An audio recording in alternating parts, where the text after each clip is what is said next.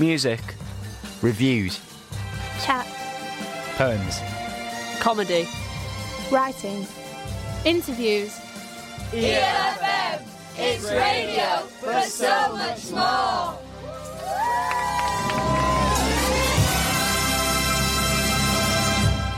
Hello! And welcome to the Vandal Factory radio show here on East Leeds FM. My name's Natalie Quaitmas. And I'm Henry Raby. And together we are Vandal Factory. It's a nice sunny day, isn't it? It is Sunday afternoon vibes, Henry. We've never done a show on a Sunday afternoon. The perfect show to discuss revolutionary politics. I've got my revolutionary sunglasses on. I feel super cool. You've got your revolutionary cardigan on? Like a real, it's got flamingos on. And what else, that's what every revolution needs, It's isn't like it? a big old red cuddly flag. Exactly. How you doing? How's your hope? How's your anger, Hennes? I'm feeling really positive and hopeful. Oh, lovely. Because I went to see a really good queer musical a few weeks ago. Oh, we did. We had the best time. We had the best time. At Hedwig and the Angry Inch. We've got that to look forward to. Some interviews and refreshments? Reflections on a big old musical. From that great night. What else? And last weekend, a week ago today, I was at Manchester Punk Festival. Did you have the best time? It was so lovely. I think... Were you peak Henry Raby? Just bouncing around from venue to venue, just like getting my spreadsheet out. Ooh, which punk band am I going to see next? Well, this band talk more about revolutionary politics, but this band are closer, so I can see more. No, I was very good. I tried to go like, if I'm seeing a band, I'm seeing a band. I'm not catching like 10 minutes here or a bit there and jumping from band to band. Right. I'm just going to go see the band. But I was... running the punk poetry stage. Were you now? So that was lots of fun. So yeah, really hopeful because like everyone was just mint and like a little community and saw some poets I've never seen before and some bands I've never seen before. Fantastic. Hey Natalie Quatermass, how's your hope and how's your anger? I think lots of both, definitely loads of anger and loads of hope, in between bits of tired sickness. That's how mine is doing. Tired sickness. I saw them at Manchester Punk Festival. Oh yeah. They're mint. Yeah. Go on, what's next? What in the running order? In the show, yeah. Okay, so I'm going to play a track Yeah. by one of the bands I went to see. And, it was hard to choose because they were all great. But I'm going to play this song because this band Fresh, like, there's, like, Manchester Punk Festival, there's loads of different types of punk music there, right? But, like, there is still, like, a very... female element and a very like queer presenting element, and it just felt you'd spot a few people here and there going like, I bet we're into the same bands or like we'd be friends, but for Fresh's audience I feel like they all converged on one space. It's just a song about getting revenge and It's called Revenge by Fresh.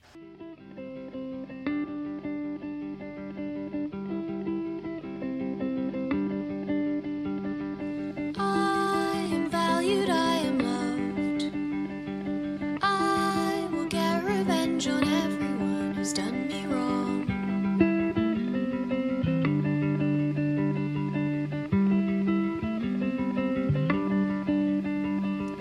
I was never quite enough.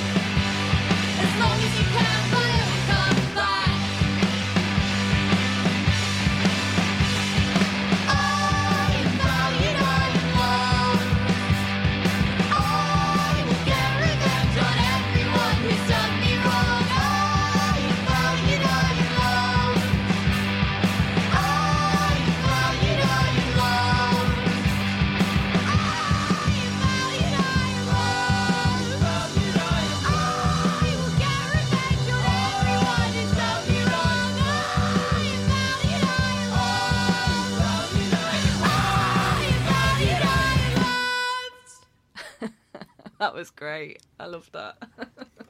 Just a reminder, Natalie, you are valued and you are loved. And I will get revenge on everyone. So I came up with an idea for a brand new feature. It's time to play Punk Band or Ale. I have here a list of bands or ales. All the bands, if they are a band, they played at Manchester Punk Festival. Great. If they're an ale, they just exist in the world. Okay, they're not ales. They're not ales that went to Manchester weekend. Punk Festival. No. Okay, so you basically have to decide whether it is an ale I'm excited. or a punk band. So first one, In Evil Hour. In Evil Hour. In Evil Hour. Ale. A hardcore punk band from the Northeast. Reindeer Porter. Ooh. Reindeer Porter. Ale. Yes. It is a Leeds Brewery festive ale. Baby-faced Assassin. Band. No, they are Oh, Rooster no. Brewery. Say it again. Rooster Brewery. No, the name of the ale. Baby-faced Assassin. Baby-faced Assassin. Baby-faced Assassin. It's you, Henry Rader. Melt Banana. Melt Banana. Ale. They're a Japanese noise rock legendary band. Oh, no. There's a lot of noise rock fans out there annoyed at you now. And a lot of flavours in bands. Yeah, flavour some lyrics. Bruise Control. Now I have to say, bruise is spelt like, you know, when you punch my arm and it bruises. Not brew. Not brew. Yeah. So Okay. Bruise Control. Bruise Control. Band. Yes, Manchester lads. Oh, thank goodness. 1,000-yard stare. Oh, mate, giving him the 1,000-yard stare. That's what I formed this band. That's what I do most nights. Just sit staring and into stare. the abyss. Planning your revenge. 1,000-yard stare. Oh, I'm just going to go see 1,000-yard stare.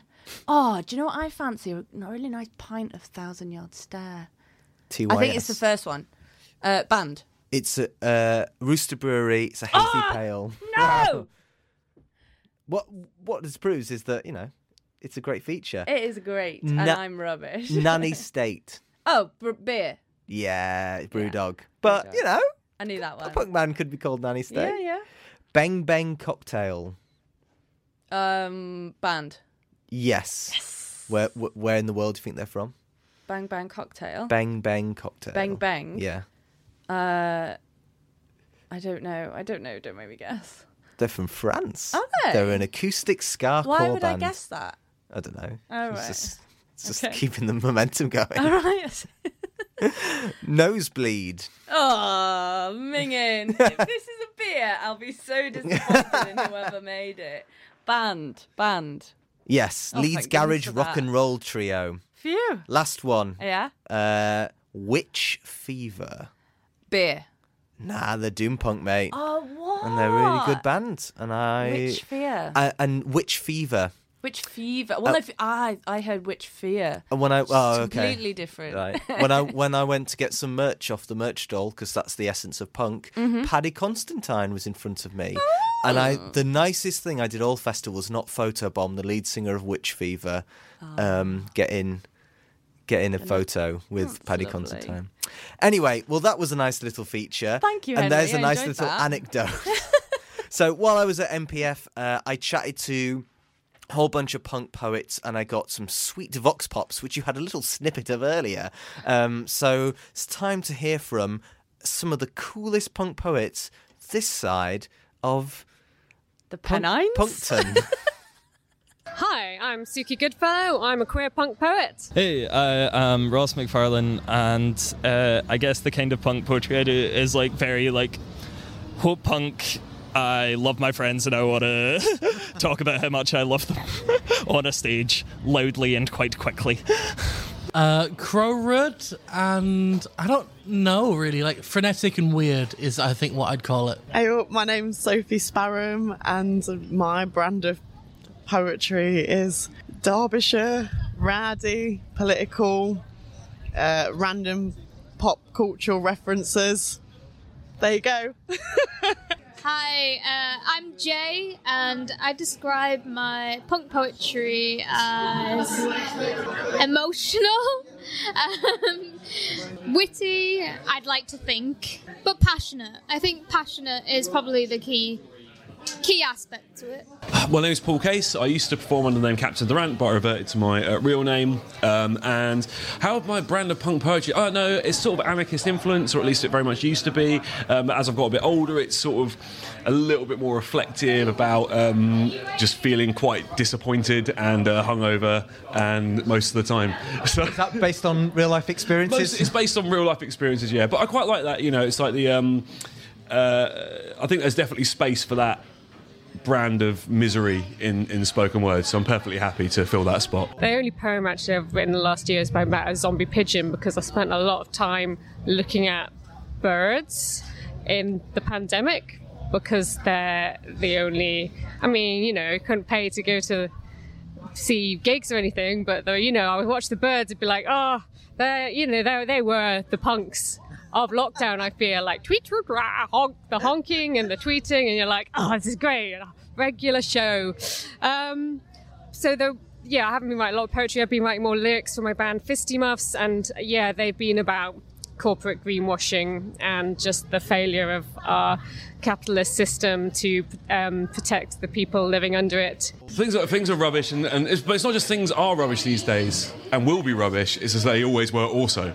So, like, you know, it's just because, you know, it should be pointing that out to everybody and making everyone as unhappy as I am throughout my set. When I first started writing poetry, I was really inspired by protest music, particularly Crass. They were like one of my biggest inspirations, so I guess they kind of kicked off poetry for me. But as I've got older, I still believe in that, writing that poetry as well. There's a space for that, but I also love writing poetry that's about joy and celebration and little things. Like I wrote a poem about the washing up the other day, and I was very proud of that. So I think there's space for both things. For me personally, punk has always been anti-establishment, very, very left-wing, and I think that shines through in the ethos and like the delivery and the content of a lot of punk poets. I think I have spent, like, as much as I like my general brand is hope punk, I have spent a lot of time just writing, like, not too bleak, but like quite bleak shit over the last couple of years. There's not been a huge amount of inspiration outside of that, and like just being reminded that like people have all this amazing work that's celebratory and nice has been lovely, and that's kind of like, oh yeah, that's the thing that I love doing, and that's what I want to be doing. And I think when I go home, that's what I'm going to be writing. Now it's just sort of fueled by this anger at like the lack of options for change, really. I feel like, you know, and I feel frustrated myself personally. I don't feel I do enough. I used to be quite involved in activism, but I stepped back quite a lot in recent years. Obviously the pandemic hasn't helped anything, and yeah, so I'm frustrated myself for my own lack of action. Like most armchair anarchists, I get frustrated at everyone else's lack of action. It's like, why aren't you doing this thing for me? Like, you lazy bastards. But I think generally, yeah, it's generally the same things which bother me. Just general like global injustice, the horrors of waking up every morning living in this nightmare. You know, that sort of thing. Angry. I'm very angry at the That's generally my direction in punk poetry, is which Tory can I shout at? Emotionally demanding subjects all the time is draining for anybody, and I think to an extent you get tired of performing your trauma for audiences, and I don't think poets should be expected to do that continuously. So yeah, now I'm kind of just enjoying writing from a happier place. There will be angry poems to come, I'm sure, but I've got a bunch in the bank anyways that I can whip out. When you do punk poetry, it's all about like being part of, let's say, a movement. Like I know a lot of punk poets like yourself got behind the climate stuff when it was all like fracking and stuff. A lot of very anti-government positions are held by punk poets, and it seems to generally be punk poets that hold the government to account, and it's punk poets who, you know, go after the people that normies in quotations, don't tend to go after. I think, you can feel so many different things at the same time, but I look for hope in like the tiniest things, like the everyday things, the things that we often don't really appreciate or that we walk past. Like, I don't know. For example, I did a poem early on called Ode to Ode, and one of the lines was about finding a random slice of pizza just propped on top of a bin. When you order a pizza and you get those tiny little the mass tables inside pizza to stop the box from wilting, it's propped on that. It's just like little tiny everyday life things that make life worth living, really, and things that we pass by, and that's what gives me hope. And community, like lockdown and life has been interesting. Just say that's the word I use. Yeah. But it's like seeing the community come together and seeing people just help each other out. It's been amazing for me. It's brought a lot of hope. The scenes that I grew up in and the people that I met through there were loving and kind and wonderful and doing amazing things, and just like, beautiful people doing helping each other out. And that's the bit I want to celebrate of like the scene that I grew up in. If you're a gig promoter, one of the great things that I've seen DIY gig promoters do is maybe put, like, if you're broke, we still want you to come, just drop us a message explaining that, and like we'll trust that if you're broke, we'll trust you and say you want to then come in for free, like we just want you to see the gig. And like, people, if you are in the scene and you can afford it, like actually people want to pay, you want to support other artists. I think there's that kind of sense in the community. I really like finding joy in other people and the things that we can build together, and the fact that if this country does go to shit, then there's at least some people that I know, that'll fight back against that as much as we can, and we'll be on the barricades and reading poetry on the barricades. Yeah, absolutely. Because every single song you own is a banger. It's time for Nat's banger of the hour. Bangers. Is it a banger? Excellent stuff. This is my banger of the hour.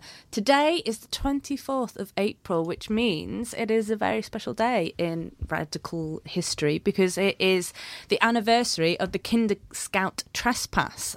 For those of you that don't know, that is on this day in 1932, hundreds of young workers walked on private land, and many were arrested, and this was a rebellious act against the wealthy aristocratic landowners.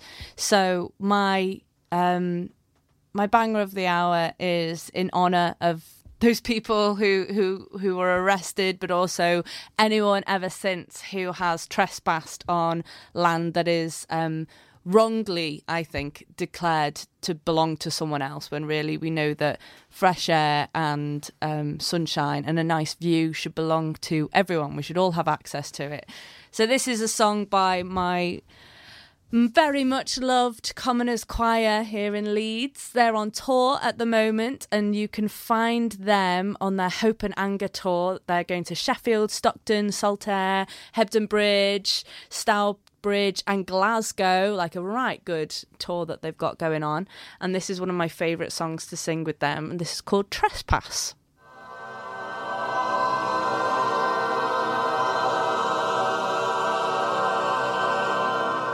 This little patch of common ground was precisely that, common, and all the richer for it.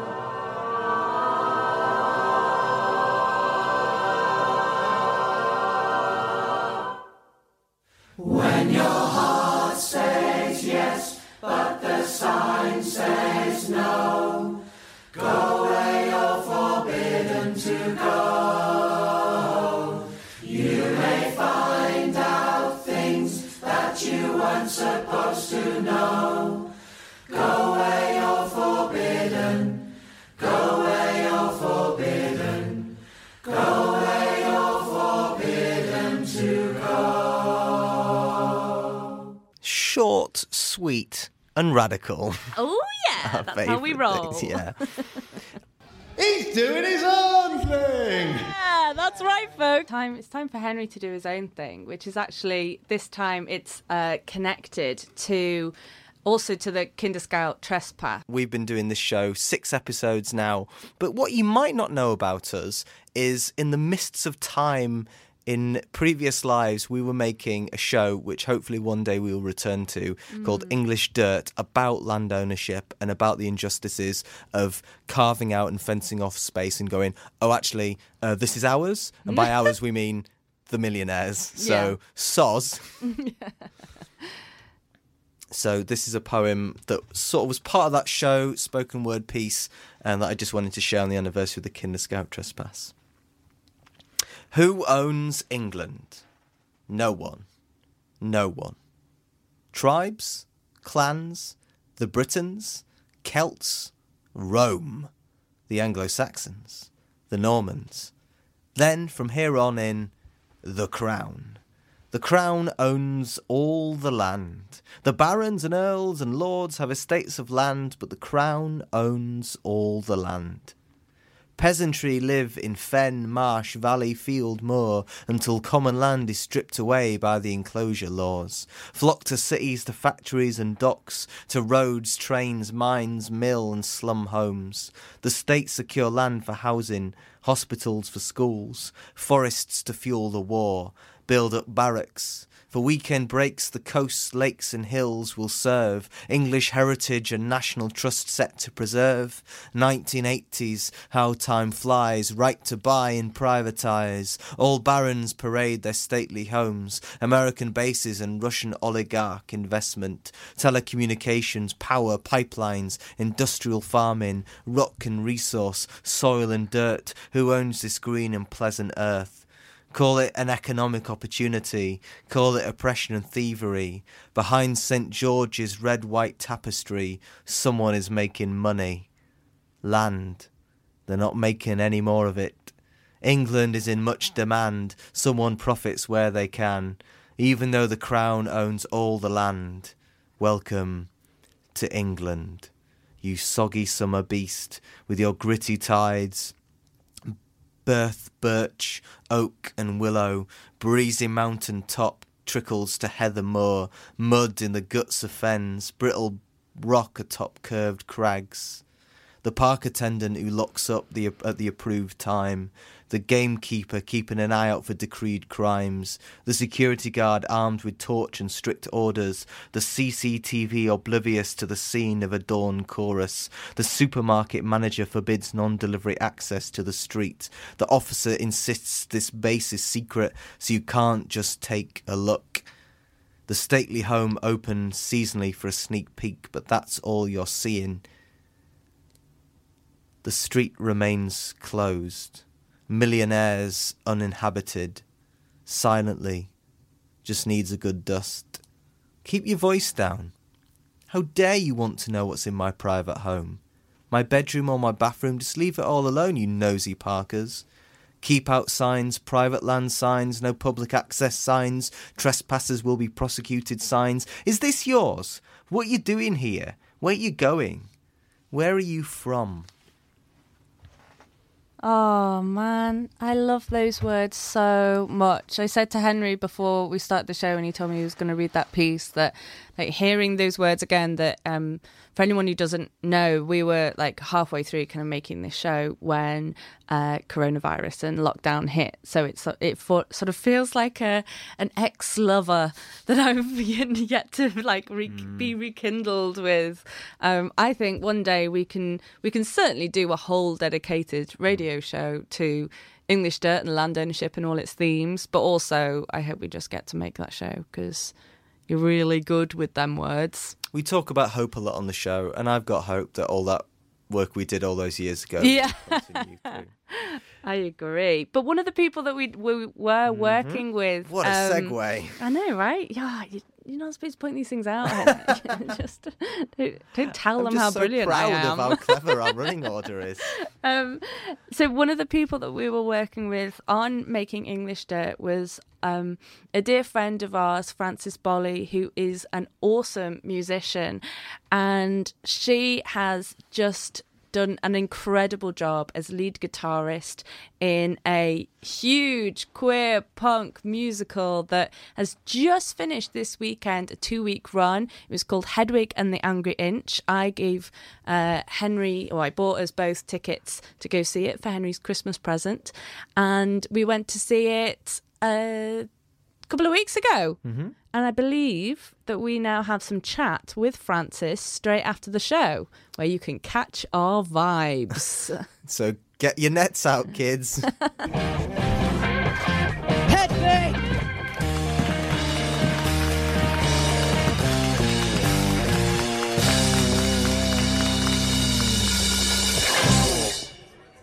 We're here at Leeds Playhouse. We've just seen Hedwig and the Angry Inch. Natalie, And it was brilliant! I loved it!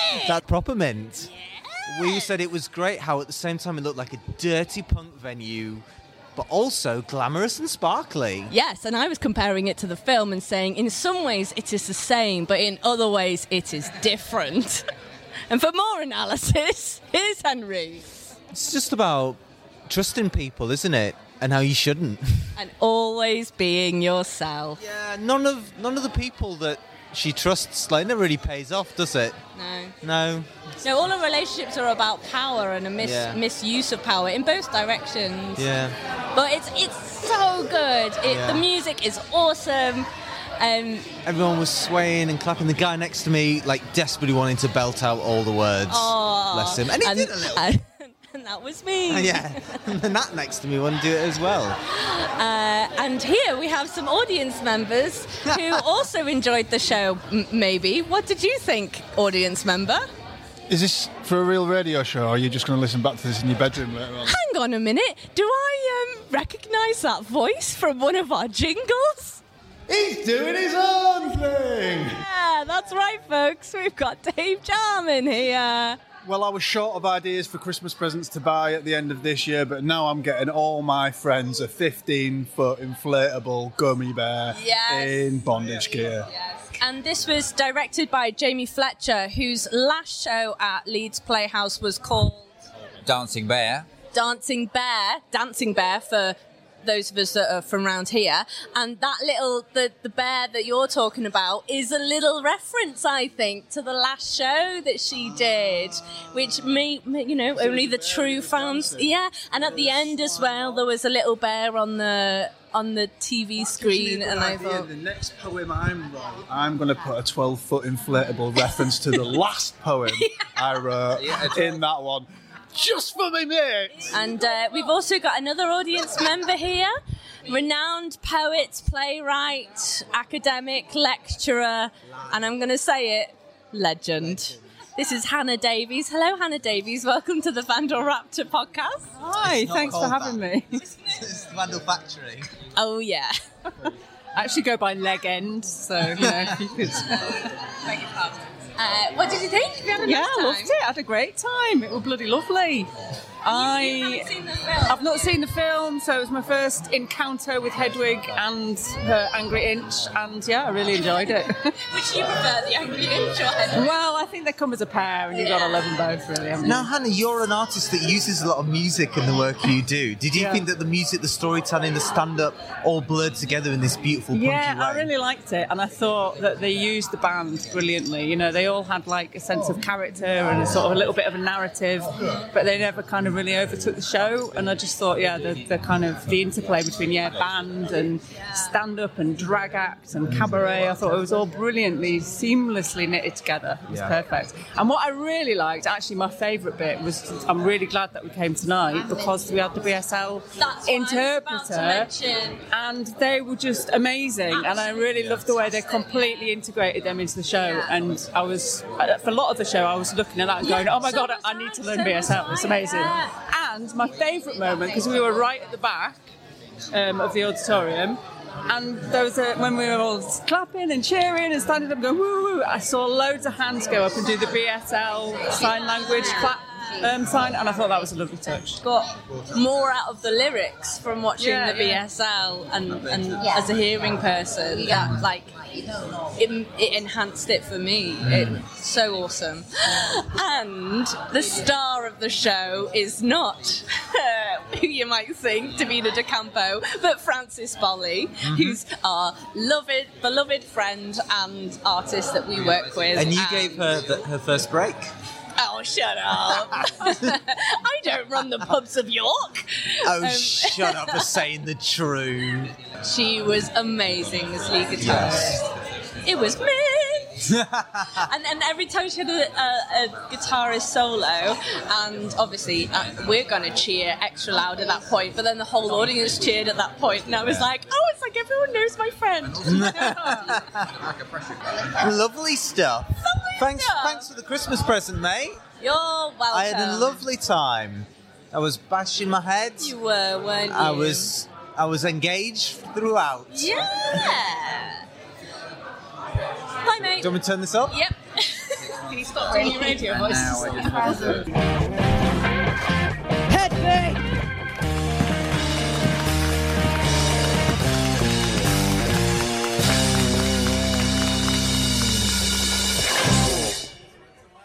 Honestly, it's been like unbelievable. Like I haven't had a time to process it yet. Really, very, very, very full schedule, very busy.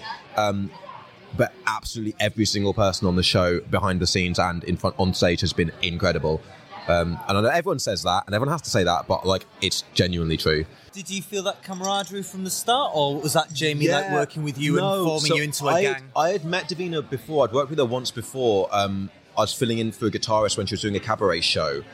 So I'd met her before and knew that she was lovely and like thought she was great. So I was so happy, obviously, to get casted. And when I knew Davina was involved, I was just like, it's going to be amazing. It's going to be amazing. I think a lot of people have asked if the band are a band, like not in the show. And we were like, no, we met at audition and just... so the way they did auditions was like they rounded it down to like 6 people and then auditioned us as like 3s. And so I was with these 2. And I literally came out just being like, I hope it's them. I really, really, really hope it's them. Sorry, with Isis and Jess. Yeah. Who play the bass and the drums. Isis Dunthorne playing the drums and Jess Williams on the bass. I was with those 2 and we did just like, we clicked and it was great. And I was like, I hope it's them. So I was super happy when I turned up on the first day and it was great. Yeah. And who cooked your lunch before your audition? Oh, well, that would be you, Nat. That would be you. Thank you so much for the support and the encouragement. You're welcome. Yeah. Something that I wanted to stand up and dance and mosh and barge into people. From minute one. From minute one. Like, I didn't want to sit down. Like, we were waving at you like proud primary school parents before we sat down. Be like, Frances! We're here, darling. I was also like a school I can't break the pre-show. I was like, I can't be the one that's like, oh, hi mom, from the stage. I was like, no. I've been hanging around with actors long enough now, this last week, to be like, no, we don't do that. Yeah. Be cool, guys. Stay cool. I can pretend I've seen audiences. This is Wednesday, Thursday, Friday, third night. Audiences have been wanted more vibes, but you felt that they're laughing, they're having fun. Yeah, it's been great. I mean, tonight was lovely. Like, we all came off stage being like, it was a great night. We felt like we played really well. The audience was really good. Like, the house was busy. It was a good audience. We have had, like, rowdier audiences. Actually, press night was surprisingly energetic. You know, for a press night, you kind of expect press to just, be very calm, a little bit analytical. But yeah, exactly. But yeah. They get free booze, so they're all... Is that how they do it? Yeah. No, I'm just learning about how theatre works. I didn't know about previews, I didn't know about press night. You slip into that world like you're just born to be on that stage. I think it was Jarms that was saying before, 4 seconds in, and you had your boot up on that stage, and you were opening the show with a guitar solo, and it just completely looked like you were born to be there. And throughout, we are so proud of you, and no questions asked that it was, absolutely meant to be.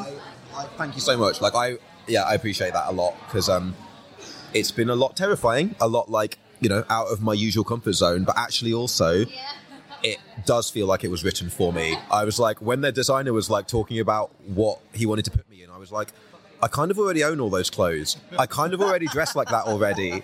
Like, and then when they're talking to my favourite moment, I literally could have cried, got the score for the first piece for Tear Me Down, and in the bit where they're doing the speaking, it's just put in brackets feedback as like my note for what he wants me to do.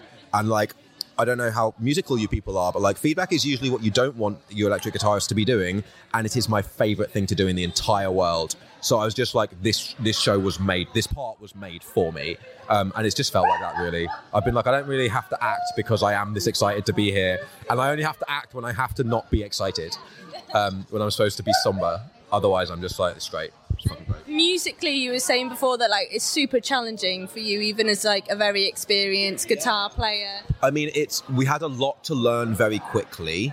I'm not used to either having a longer time to learn other people's stuff or writing my own stuff. And actually, Alex was great in that. He gave us scores and he gave us gave us kind of that stuff arranged. But was very much like, this is a starting point. We want it to feel like yours and to feel very organic. To bring yourself into it. So that's been amazing to be able to shape parts and to bring ourselves into it. But it's still not what I'm used to doing. So that was that's been a bit of a learning curve, but they've been great. Like, this is just every single step of the way, really nurturing, really great with the notes like they've been given, just super helpful. No mentions when there have been mistakes. Like, I've been like, oh no, I screwed this bit up and this bit up, and Alex has been like, don't worry about it. I know you'll get it. I know you've got it. Like, it's fine. Even, right through previews, right through came off the first preview and I was like, oh no, I messed up these notes. And I was like, it was great. Everyone's really excited. Everyone's had the energy here now is that one of everyone's really think we've done a great job. So that we've done a great job. And you were saying there was loads of different references to lots of different types of music that are going through. If you were going to pick one song to be on East Leeds FM out of those references, which song would it be? I need longer to think. It's Rex Manning Day as well, so I kind of want you to play something from Empire Records, like Sugar High, but that's not anything to do with Hedwig. It's just another cult 90s film. Thank you for talking to us, Frances Bolley. I wonder if this is what it's like being at university studying journalism. Yeah. Go out into a cafe and just interview someone.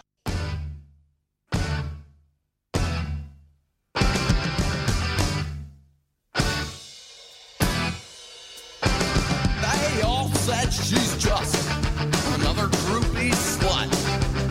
And I said I thought you were anything but. Think again. Sometimes reputations outlive their applications. Sometimes fires don't go out when you're done playing with them. I feel so funny deep inside when you kiss me goodbye, sugar high, sugar high.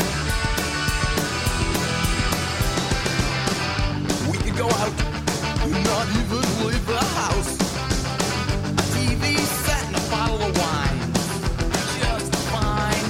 Making out on that old pull-out couch, watching Saturday Night Live.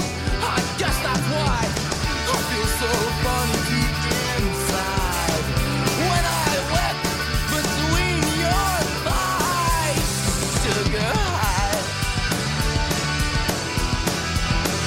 sugar high. All right.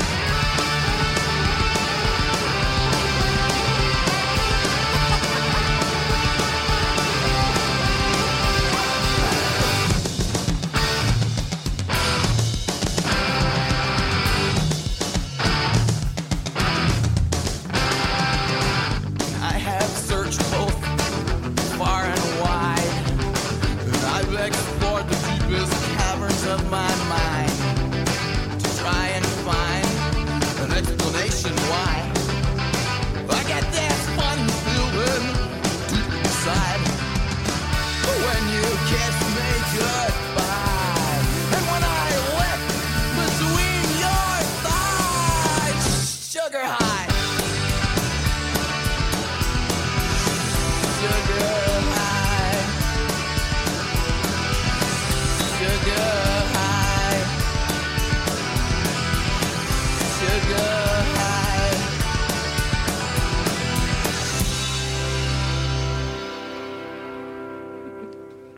Lovely stuff. Now, I've not seen the film Empire Records, so I don't understand what Rex Manning Day is, and I probably should have Googled it beforehand.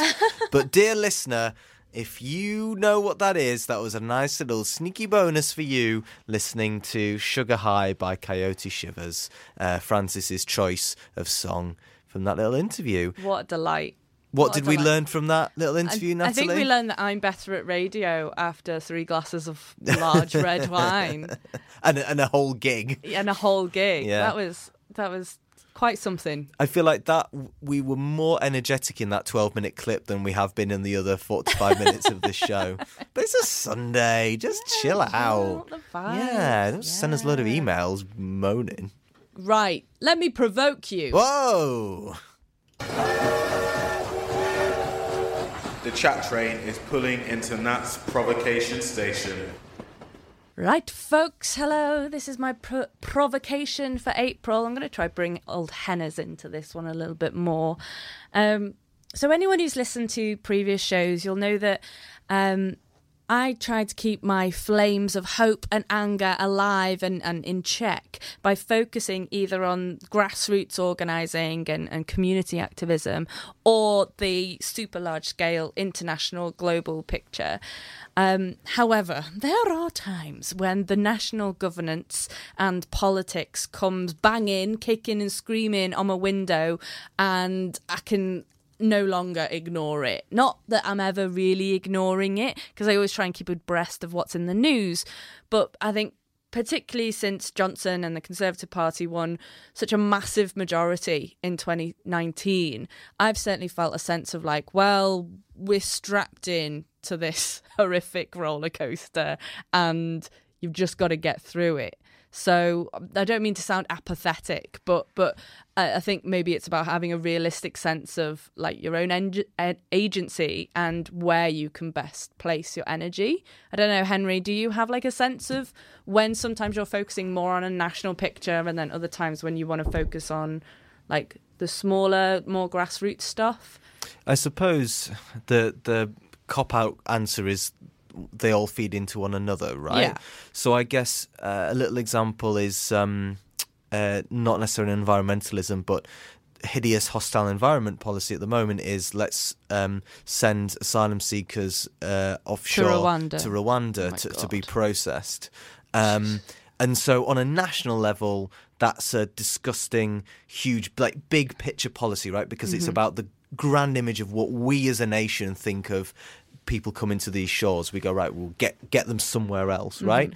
But on a local level, it means that you need to team up with anti-raids organisations. Like there is an anti-raids organisation in Leeds. There's making sure that refugee charities, organisations, mutual aid, refugee self-organised groups themselves are really fortified against that. Yeah. And like so that there is real defence, so that as we saw in Glasgow last year, when raids come, the community come out and literally stop people from being taken away in a van. Yeah. Now, so one thing informs the other. It's like this sort of I don't know, this sort of spectrum where you have to place yourself, and there are some politicians that are on the big picture that are like, right, big petition time. Here's a challenge to that policy. Here's where we have to fight on the national level. But the problem is that I think a lot of those big scale politicians who go, this is an outrage, like the next day might sign something going, but we need immigration controls. And actually all these blur into one thing of like this narrative, but we need to do something about all these asylum seekers, refugees. Whereas on the grassroots, you can be quite, dare I say it, pure and just go like, this is my friend, he lives locally, I don't want him to be deported, so this is the activism that I'm going to do. I say this as someone that is a settled person.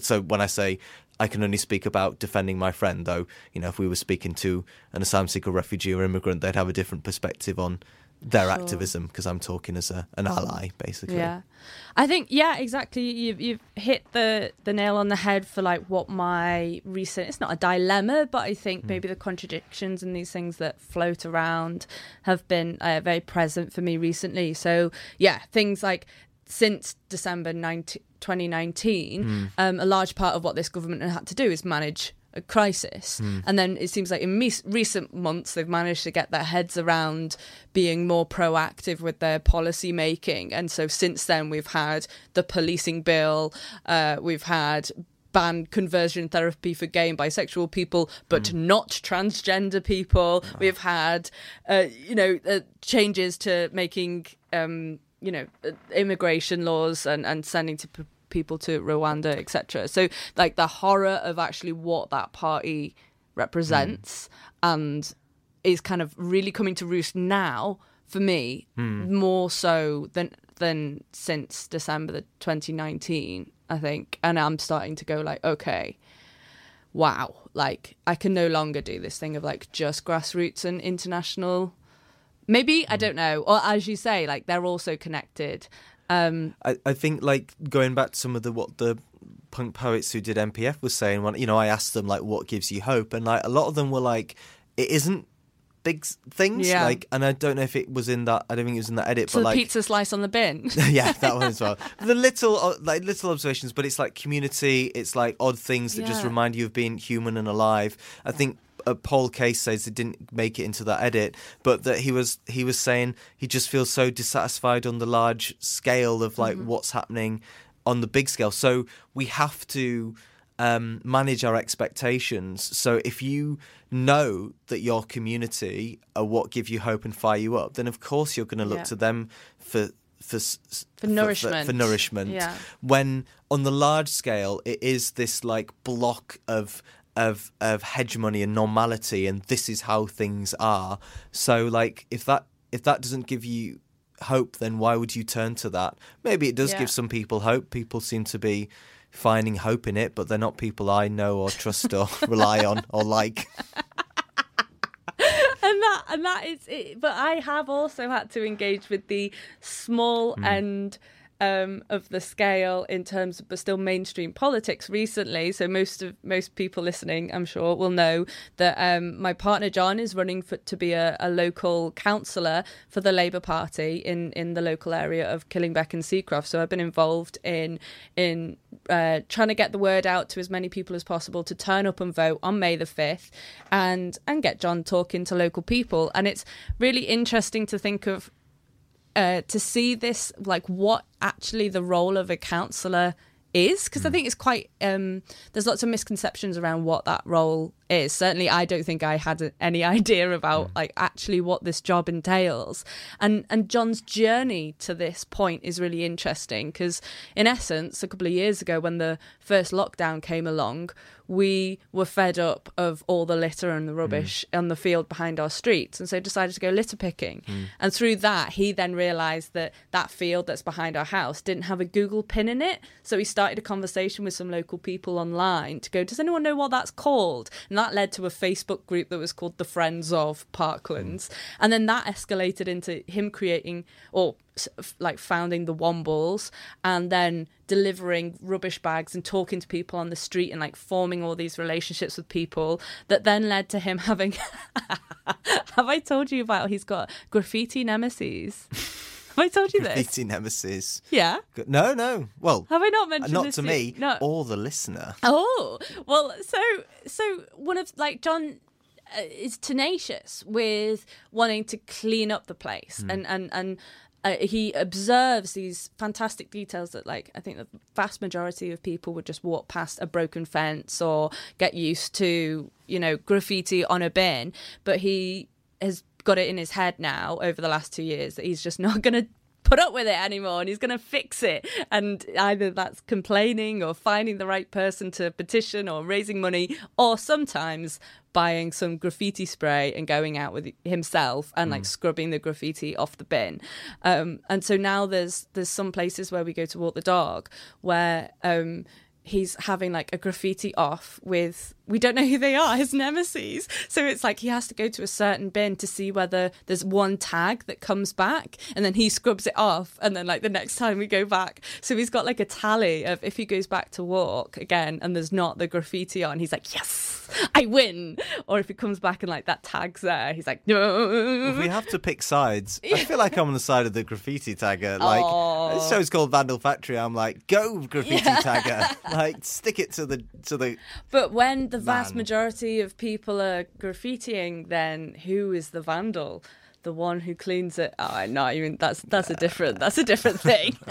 Anyway, my point is that the things that will make John hopefully a good counsellor, and the reason I think people should go out and vote for him on May the 5th is because he's tenacious and cares and understands the issues of the people who live in this area, and he's good at responding to emails and quite it's skills that you really don't think I'm not going to put that on the poster. I'm not going to be like, vote for John, he's good at responding to emails, but that is like the practicalities of the job. Like ultimately you do want someone who will listen to your problems and just kind of go, oh, I'll see what I can do and try and work out that issue.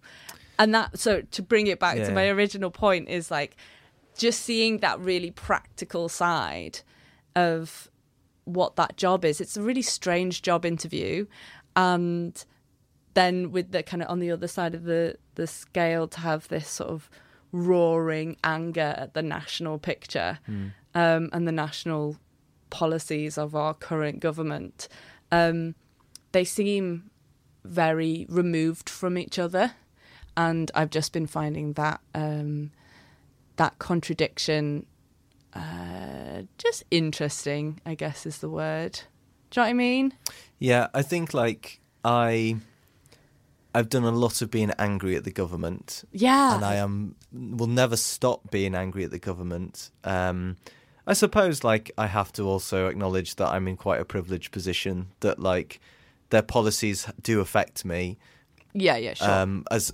But I'm not a threat, I suppose. No. I get, I think there's an anger at here we go again-ness. Mm-hmm. There's a why don't. I think why is it good? I just don't understand why it's good. Yeah, I think it's like how are people not worked this out yet? But then that's the criticism of the left being very we know best. We've got it sussed. We're arrogant, and how can anyone not think that this is the best thing to do?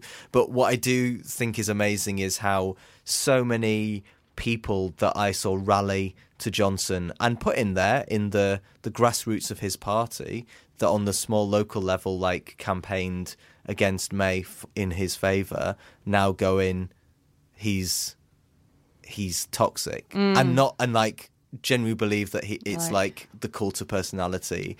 And again, you go, I mean, I saw him on Have I Got News For You in the 2000s. How is this news? Yeah. The mask is slipping. This is what you voted for. Yeah, but it doesn't work because it's who's the next one that will, keep that hostility going. So I think you've just got to keep that anger going. Yeah. But you'll burn out if you don't find your hope. But we knew that. But maybe some. I think there's many issues with our political system and that, and party politics, and all the procedures and history and the bureaucracy and the traditions and the hypocrisy. There's a lot of, there's grey area everywhere, isn't there? It's politics, and whether you're inside the system or consider yourself outside the system or whatever, wherever you're at on that scale, I think we can all agree that evil triumphs when good men do nothing. Good men do nothing. Evil will triumph if good men say nothing. Evil will triumph if good men do nothing. And it shows while that bastard is in unemployment process. From top step down to the crumbling road. Let's overthrow them soon.